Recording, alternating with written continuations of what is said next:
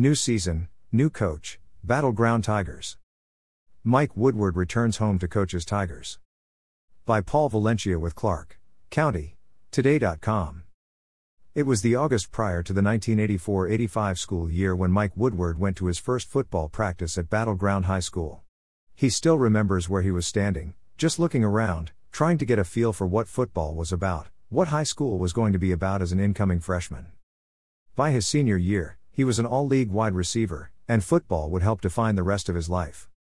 Earlier this week, 38 years after his first day as a high school football player, Mike Woodward walked onto the Battleground football field as the head coach of the Tigers. "It's home," Woodward said. He mentioned Washougal coach Dave Hayek and Columbia River coach Brett Smedley. "Those guys already understand what it is like to coach at the schools they played for back in the day. Now, it's Woodward's time. They can attest that there is something about being home. It feels right," Woodward said. Woodward has had a coaching career that has taken him to the Final Four in the Tacoma Dome a couple times, to home games in San Diego, and back to Southwest Washington.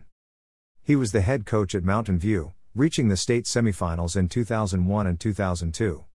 Then Hudson's Bay. He spent 9 seasons in Southern California. Then he returned to the region and was the head coach at Woodland. Through it all, he always wondered, what would it be like to end my career where it started? "This is the third time that this job opened in the 6 years I was at Woodland," Woodward said. "The timing just felt right." Woodward said he wants this era of the Tigers to be similar to the Tigers he played with back in the 1980s. Back then, Battleground, it was all about toughness. "We always wanted to be the toughest kids in Southwest Washington," Woodward said.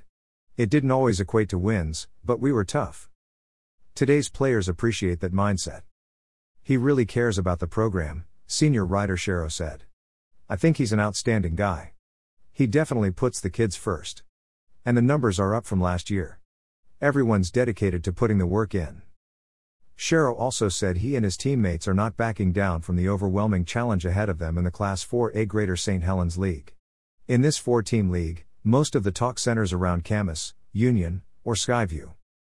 "I'm excited about those matchups," Shero said. "Those league games won't come until weeks 7, 8, and 9 for the Tigers. Right now, it is all about a new beginning. To me, football starts back in December when you hit that weight room," Shero said. Still, Wednesday was the first official day of practice. "Now that we're out here, it's game time," Shero said. "It starts now. And the Tigers have a coach who truly loves being where he is today. I can remember my first day of practice as a freshman," Woodward said. "Coming here, knowing that feeling as a player and now as a coach, it just felt right. It's an incredible feeling and super exciting.